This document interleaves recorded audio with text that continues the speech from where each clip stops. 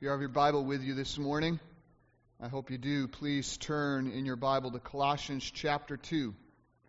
Colossians chapter 2, we're going to be looking at verses 8 through 10 this morning, which serves as our second excursion into a passage that urges us as believers to continue in Christ's completeness.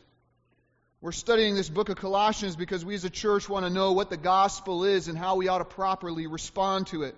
After spending 12 weeks going through that topically, the book of Colossians continues that pursuit of Christ and His saving gospel practically. We saw last fall that one of the primary ways we respond to the gospel of Jesus Christ is by being devoted to the Word, throne, and fellowship of grace, yes, but primarily to the Son of grace, Jesus Christ Himself. This is the primary goal of the Christian life. It's Christ, Christ above all. To grow in our love and our devotion and our commitment to Him. This is what the book of Colossians is all about. It's all about leading us along that path of understanding. That path of understanding that a redemption by Christ alone leads to a resolve of Christ above all. As Paul says in Colossians 1:18, that in everything He might be preeminent. Well, listen. The only way believers will ever live lives like that, worthy of the Lord and devoted to Christ, is if they actually continue to believe after salvation that Christ is all they need. And so it is at this point that the world most fiercely assaults us. See, we live in a world that is constantly telling us that Jesus Christ is not enough. That He's not enough for spiritual freedom or for spiritual fullness. Now we know that's not true. Jesus Himself said that if the Son sets you free, you will be free indeed.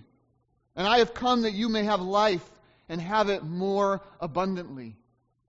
See, Jesus is all you need for spiritual freedom. He is all you need for spiritual fullness. As we're going to learn today in Colossians 2:10, in this passage as we read it, we are complete and we are filled full in Him. Nevertheless, the world comes along with their siren songs trying to empty us of the fullness that is already ours in Jesus Christ. By telling us that if you want to experience true spiritual freedom, if you want to experience true spiritual fullness, then you've got to look outside of Christ and your spiritual union with Him. You've got to read our books. You've got to take on our interpretational frameworks. You've got to add on our special knowledge, our moralistic law-keeping, our mystical experiences, our traditions, our private revelations. You have to follow us, and then you'll be complete. Then you'll be satisfied. Then you'll be fulfilled. If you're a believer, if you as a believer are not careful, those lies will start to empty you of the fullness and the contentment and the fulfillment that you've been given already in Jesus.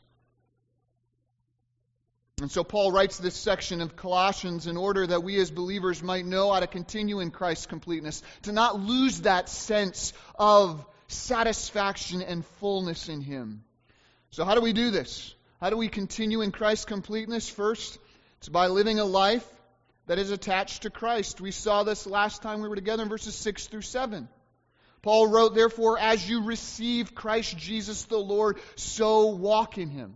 See, the Christian life is not simply coming to Christ. The Christian life is continuing with Him. It is not coming to Christ and then moving on to better things. It is coming to Christ and staying with Him because you realize He is the best thing.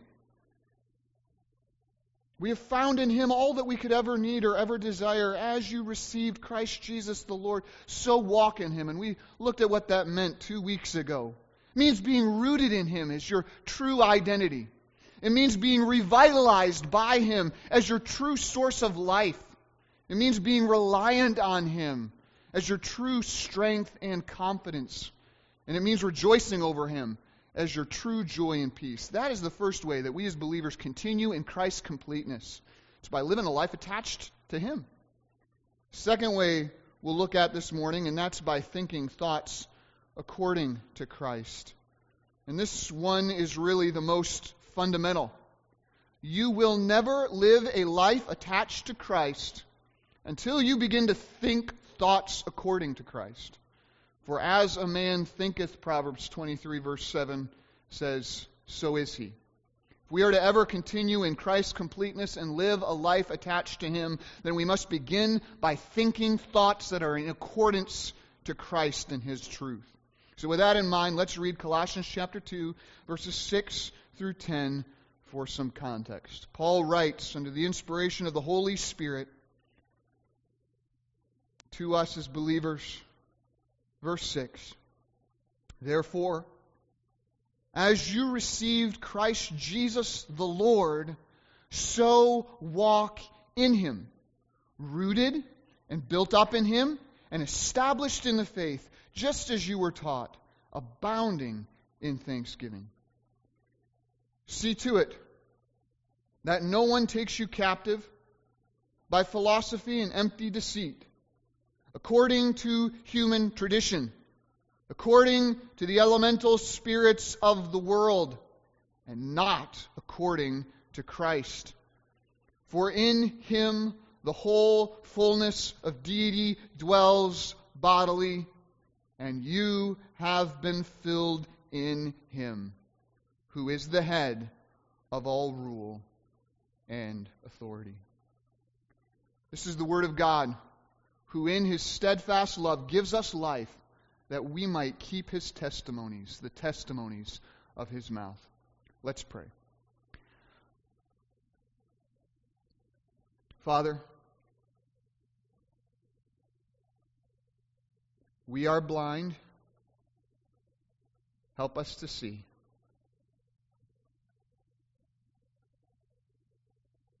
We are unbelieving. Help us to believe. Father, we are weak. Help us to obey. Guide us this morning by your Spirit through your word, and establish your truth in each and every one of us, that it might transform us for your glory. We ask this in Jesus' name. Amen. So if we're going to continue to enjoy the fullness that is ours in Christ Jesus and live a life attached to Him, then we must begin, as Paul says in verse 8, to think thoughts according to Christ. This is in verse 8. Paul writes, see to it that no one takes you captive by philosophy and empty deceit, according to human tradition, according to the elemental spirits of the world, and not according to Christ. Paul begins by saying this. He says, see to it. In other words, continually make sure and beware that no one takes you captive. In other words, thinking back to Colossians 1 verse 13, now that you have been delivered from the domain of darkness and transferred into the kingdom of God's beloved Son, Jesus Christ, now that you have been delivered from all of that, do not let Satan and his thralls come back for you and capture you by their deceitful snares and subtleties. And this is an extremely strong warning in the Greek. That word, take you captive, was a word that was used back then of slave dealers who would come in and snatch away their victims unexpectedly into a life of horrible servitude. This is exactly what we see today in our modern day slave trade called human trafficking. These wicked men and women will casually enter refugee camps. They'll casually enter supermarkets, airports, city parks. They will look for vulnerable children who have wandered away from their parents, and with an empty offer of candy or puppies or anything else, they will physically grab the child and snatch them away in a moment into a horrible life of corrupting servitude that makes you shudder and weep to think about. Considering that danger, what do we as faithful parents do? We faithfully warn our children, stay close to mommy and daddy, right? We say, and if anybody ever tries to talk to you like that, scream, punch in certain places of their anatomy, and run away as fast as you can. It's exactly what Paul is telling us to do here spiritually. It's the exact same command. Now that you're saved, Satan is coming for you. He demands to have you, to sift you like wheat. So see to it that you stay close to Christ alone, so that you will not be taken in by Satan's empty promises that will lead you into bondage. Oh, believer, be warned. Beware.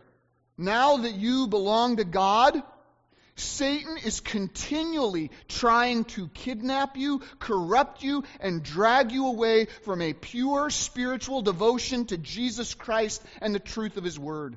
This is the reality. As Peter says in his first letter to believers, he is like a roaring lion seeking someone to devour. He is actively hunting you down, believer. Therefore, continually see to it that no one captures you. How? He says by philosophy and empty deceit. Let's look at that first word, philosophy. That word literally means the love of wisdom, and it was a word used back then to describe what we would call today as a worldview. Right? A philosophy is any comprehensive, organized system of thought that is regarding how to understand God and the world that we live in. So philosophy was someone's worldview. It was the paradigm through which one views all things and all circumstances. And by the way, that itself is not wrong. Having a biblical worldview and having a biblical philosophy for life is vitally important. Understanding God and processing life consistently according to the lenses of Scripture is the only way that you can always be ready to give an answer for anyone who asks you, according to 1 Peter 3:15. Understanding life in light of God's Word is the only way that we cannot be foolish but understand what the will of the Lord is, as Ephesians 5:17 says. It is only by guarding our paths, our thoughts, and our actions according to God's Word that we, as Psalms 119 verse 9 says, can keep our way pure, whether we be young men or old. We can only do these things by developing a comprehensive, organized system of thought that is according to the revealed truth of God's Word. We as believers ought to know not only what we believe, we as believers ought to know why we believe it. We ought to be able to give a defense. Abortion is murder, we say. I ask you the simple question, why? Why? What answers do you give? What verses do you turn to? Marriage, you say, is between one man and one woman. Why? Where do you turn to defend that assertion? Jesus is God, you say. Why? What verses do you turn to defend that belief? Christ is the only way of salvation, you claim. Prove it. You say you're a Bible believer. Where is it? It is critical that we as believers know not only what we believe, but why we believe it. And if you say it's because your pastor told you that, we've got some discipling to do. Because our authority is Scripture alone. Not what other people say about Scripture. So Paul's not saying that having a system of thought about God and the world is in and of itself wrong. We must have a biblical worldview. We must have a biblical philosophy. What Paul is really saying here, and hopefully this is helpful, it comes out a little bit more like this in the Greek. See to it that no one takes you captive by philosophy that is empty deceit. He's defining the type of philosophy, the type of worldview that we must beware of. See, Paul's not warning against philosophy in general, against the love of wisdom, against having a worldview and how to understand the world. What Paul is warning against is a certain type of philosophy, a certain type of worldview that is nothing but lies, he says, based on nothing but empty deceit. What worldviews are those? They are those, Paul says, that are according to human tradition, according to the elemental spirits of the world. Those are the empty worldviews you ought to flee from as much as you were a child being approached by a kidnapper. First, we are to flee from those worldviews that Paul says are according to human tradition. In other words, flee from those worldviews that are nothing but the opinions of men, built on the opinions of men that got their opinions from other men, and are not squarely and continually built upon the Word of God alone. Flee those. Run away. What are some of those worldviews? I'll give you 2 examples, and this is always when a pastor gets himself in trouble. First, Catholic doctrine is one. Catholic doctrine is one. They teach that the magisterium and popes, what they have said throughout the ages, is just as authoritative as what Scripture says. It's in their catechism. So you look at the Catholic Church and you ask yourself the question, well, why pray to Mary? Why ask blessings from a priest? Why listen to a man who calls himself a pope? Is it because you'll find anything of the sort anywhere within the pages of Scripture? No. It is because there was this church council way back when that was confirmed by Pope so-and-so who was made a saint by all these other folks. Tradition laid upon tradition, laid upon tradition. Paul says that is an empty, futile, powerless, and deceptive world view.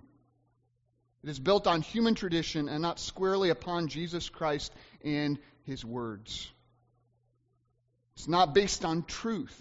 And by the way, if you study Catholic dogma and the declarations throughout the year, you realize that truth does not contradict itself. Oh, there are so many times a statement is contradicted from one pope to the next. I discovered another such traditional worldview when I was giving a speech during speech class at a secular college. I gave a speech concerning the mathematical impossibility of evolution. It's a fascinating topic if you've never studied it. Remarkably, the professor gave me a high score on everything except content, under which he wrote one single sentence in red ink that cost me my grade. But every reputable scientist has believed this for years.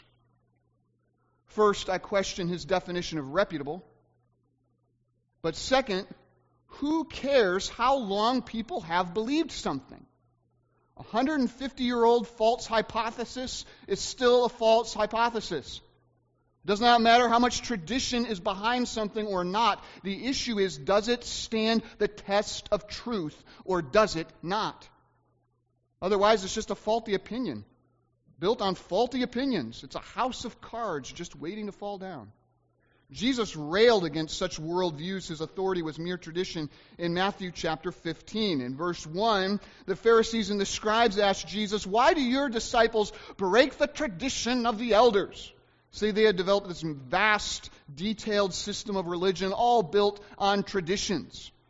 So Jesus says in verse 3, "And why do you break the commandment of God for the sake of your traditions?" Verse 6, "For the sake of your tradition, you have made void the word of God." Verse 9, "In vain do they worship me, teaching as doctrines the commandments of men." They believed so strongly in their traditions that they began casting aside portions of God's word. I mean, there was literally the Sadducees. They only believed in the first 5 books of the Bible. Why? Because the rest of the Bible contradicted all their traditions that they were trying to follow. Does that happen today?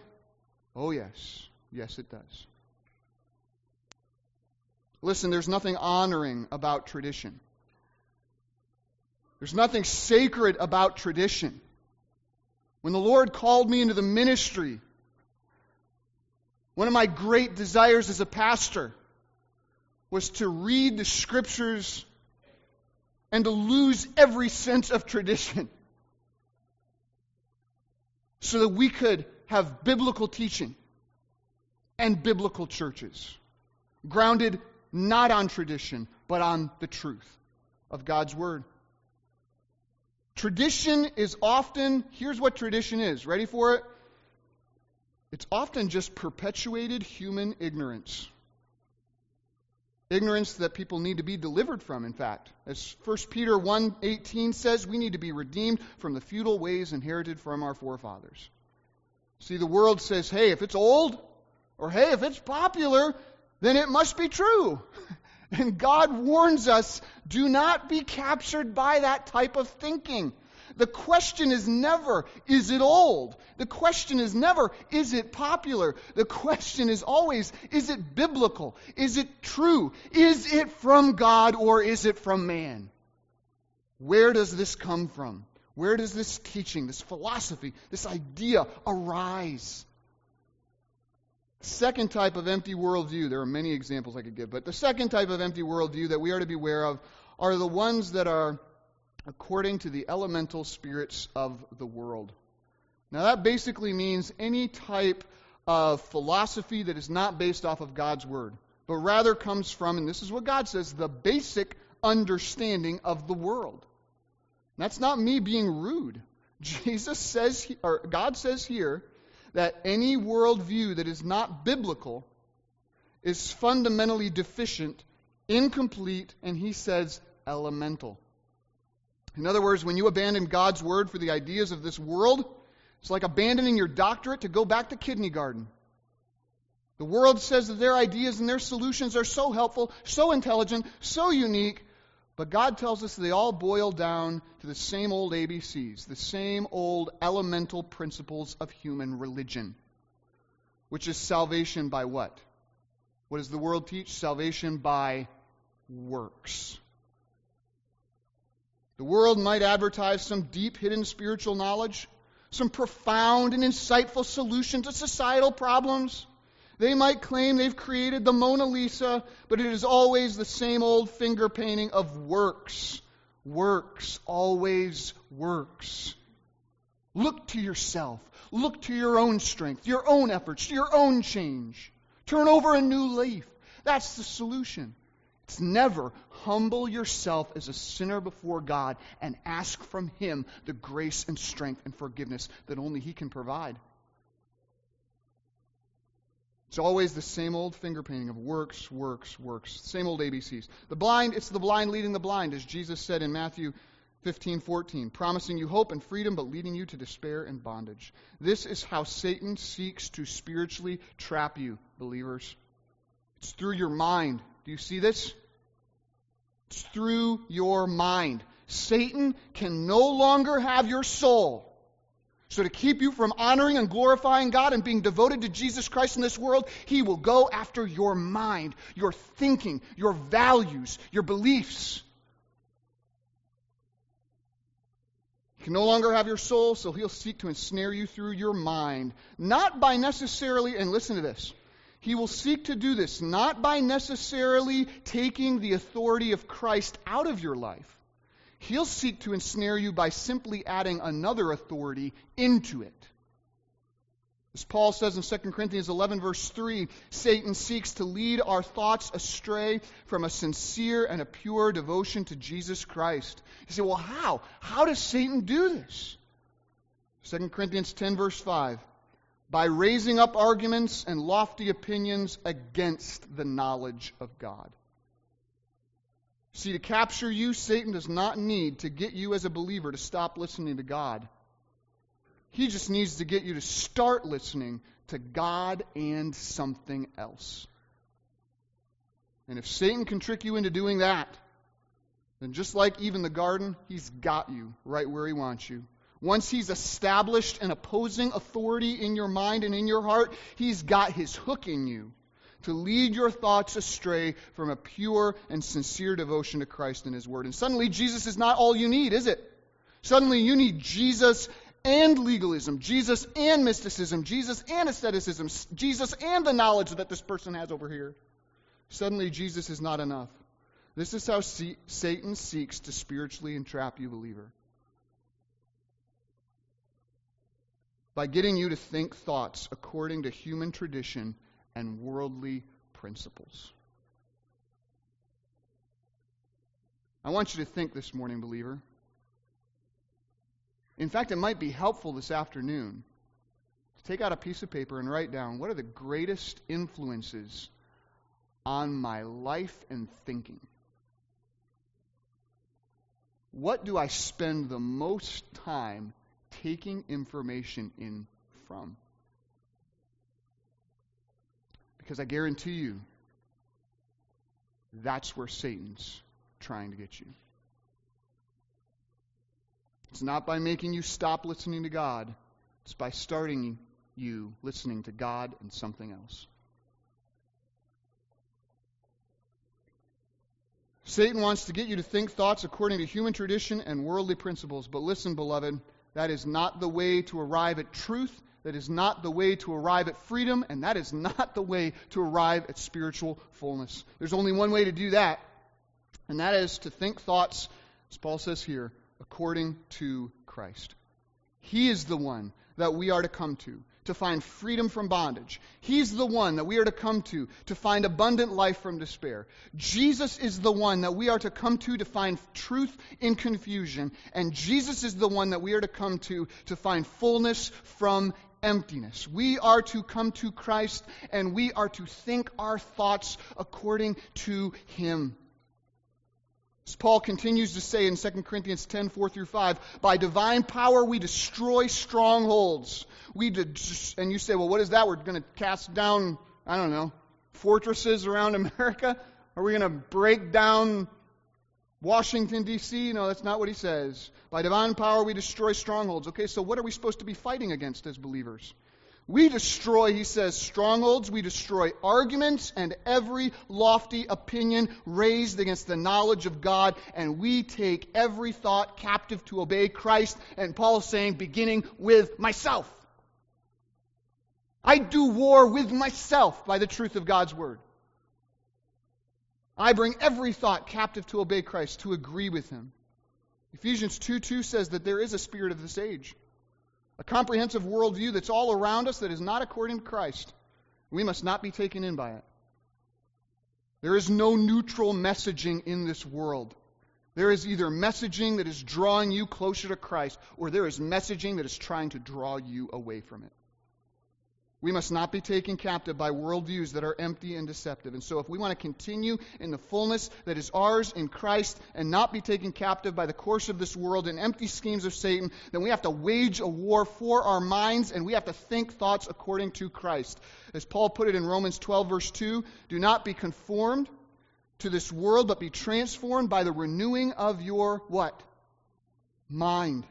Think thoughts according to Christ. Or as Paul says over in Philippians 4 verse 8, whatever is true, whatever is honorable, whatever is just, whatever is pure, whatever is lovely, whatever is commendable, if there is any excellence, if there is anything worthy of praise, think on these things. The things that you have learned, he goes on and says, the things that you have received, the things that you have heard. Think thoughts according to Christ. Let the word of Christ dwell in you richly. And whatever does not square with the revealed word of God, get rid of it. That's how we as believers are to live our lives. As Isaiah 8 verse 20 says, to the teaching and to the testimonies. If they will not speak according to this, the law, it is because they have no dawn. They have nothing to offer you. No light. They're still in darkness if they don't speak in accordance to the Word of God. So this is where everything begins for us as believers. This is how you continue in Christ's completeness and you live a life attached to Him. This is how you flee Satan's empty lives and remain devoted to Jesus Christ in the midst of a world who is trying to drive a wedge between you and Jesus. Is by thinking thoughts according to Christ. And the simple application is just screaming out to us.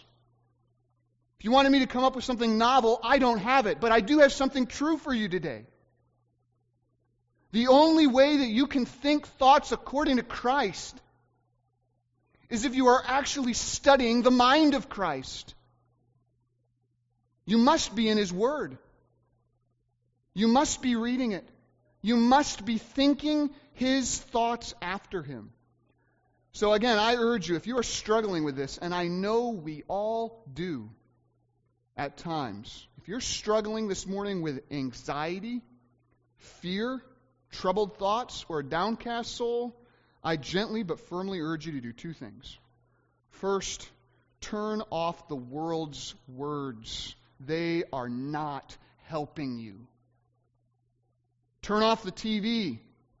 Turn off the radio. Turn off social media. Turn off the magazines, the newspapers, and the books. Trust me, you can do it for a month. You can do it for a week. You'll be okay. Because there is something that you need to be up on more than the daily news. You need to be up on the mind of Christ and thinking your thoughts after Him. Turn off the world's words if you're struggling with anxiety and despair and depression. And second, turn to Christ and to His words today.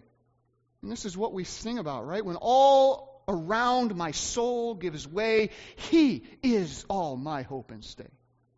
When you are empty, when you're afraid, when you're in turmoil and concern, flee to the Master's feet. Return to His Word. Read it, write it, memorize it, tape it on your mirror, put it on an index card and carry it in your pocket. Do whatever it takes to think thoughts according to Christ and get among other people who will encourage you to think Christ's thoughts after Him as well. Turn off the world's words and turn to Christ's. Horatio Bonar, the hymn writer, once wrote, "My soul is a dry, empty pitcher. Christ is the deep well. Drop in, O my soul, drop in." Psalms 1 says, "Blessed is the man who walks not in the counsel of the wicked, nor stands in the way of sinners, nor sits in the seat of scoffers, but his delight is in the law of the Lord, and on His law he meditates day and night. He's like a tree planted by streams of water." How do you respond to the gospel and remain committed to Jesus Christ in the midst of this world? It all begins by hearing His words, thinking His thoughts after Him. Turn off the world's words, turn on Christ's. Because Colossians 2:8 is clear. If you spend your life among the empty philosophies of this world, they will enslave your minds and they will drain you of all spiritual life and vitality. That might be where some of you are this morning. Just absolutely drained. You have no hope. You have no strength. You have no positive outlook on life, though you name the name of Christ. It's time to turn off the world's words and listen to the words of Christ. If you spend your time in the truth of Christ's words, they will transform your mind and they will fill you with all the fullness of Christ. Jesus Himself promised this. John 15:11. "These things I have spoken to you, that my joy may be in you, and that your joy may be" what? Partial? Full. "For the words I have spoken to you are spirit and life." Do you believe that? May we be in them this week. May we continue in Christ's completeness. May we think thoughts according to Christ. Well, that was my introduction. We'll have to look at the rest of the passage next week. But for now, this is the Word of God from Colossians 2:8, which I now commit to your further study and your faithful obedience until He comes. To that end, let's pray.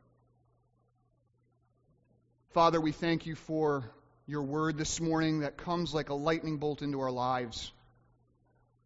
Sometimes it really is just as simple as not listening to the serpent and just listening to God.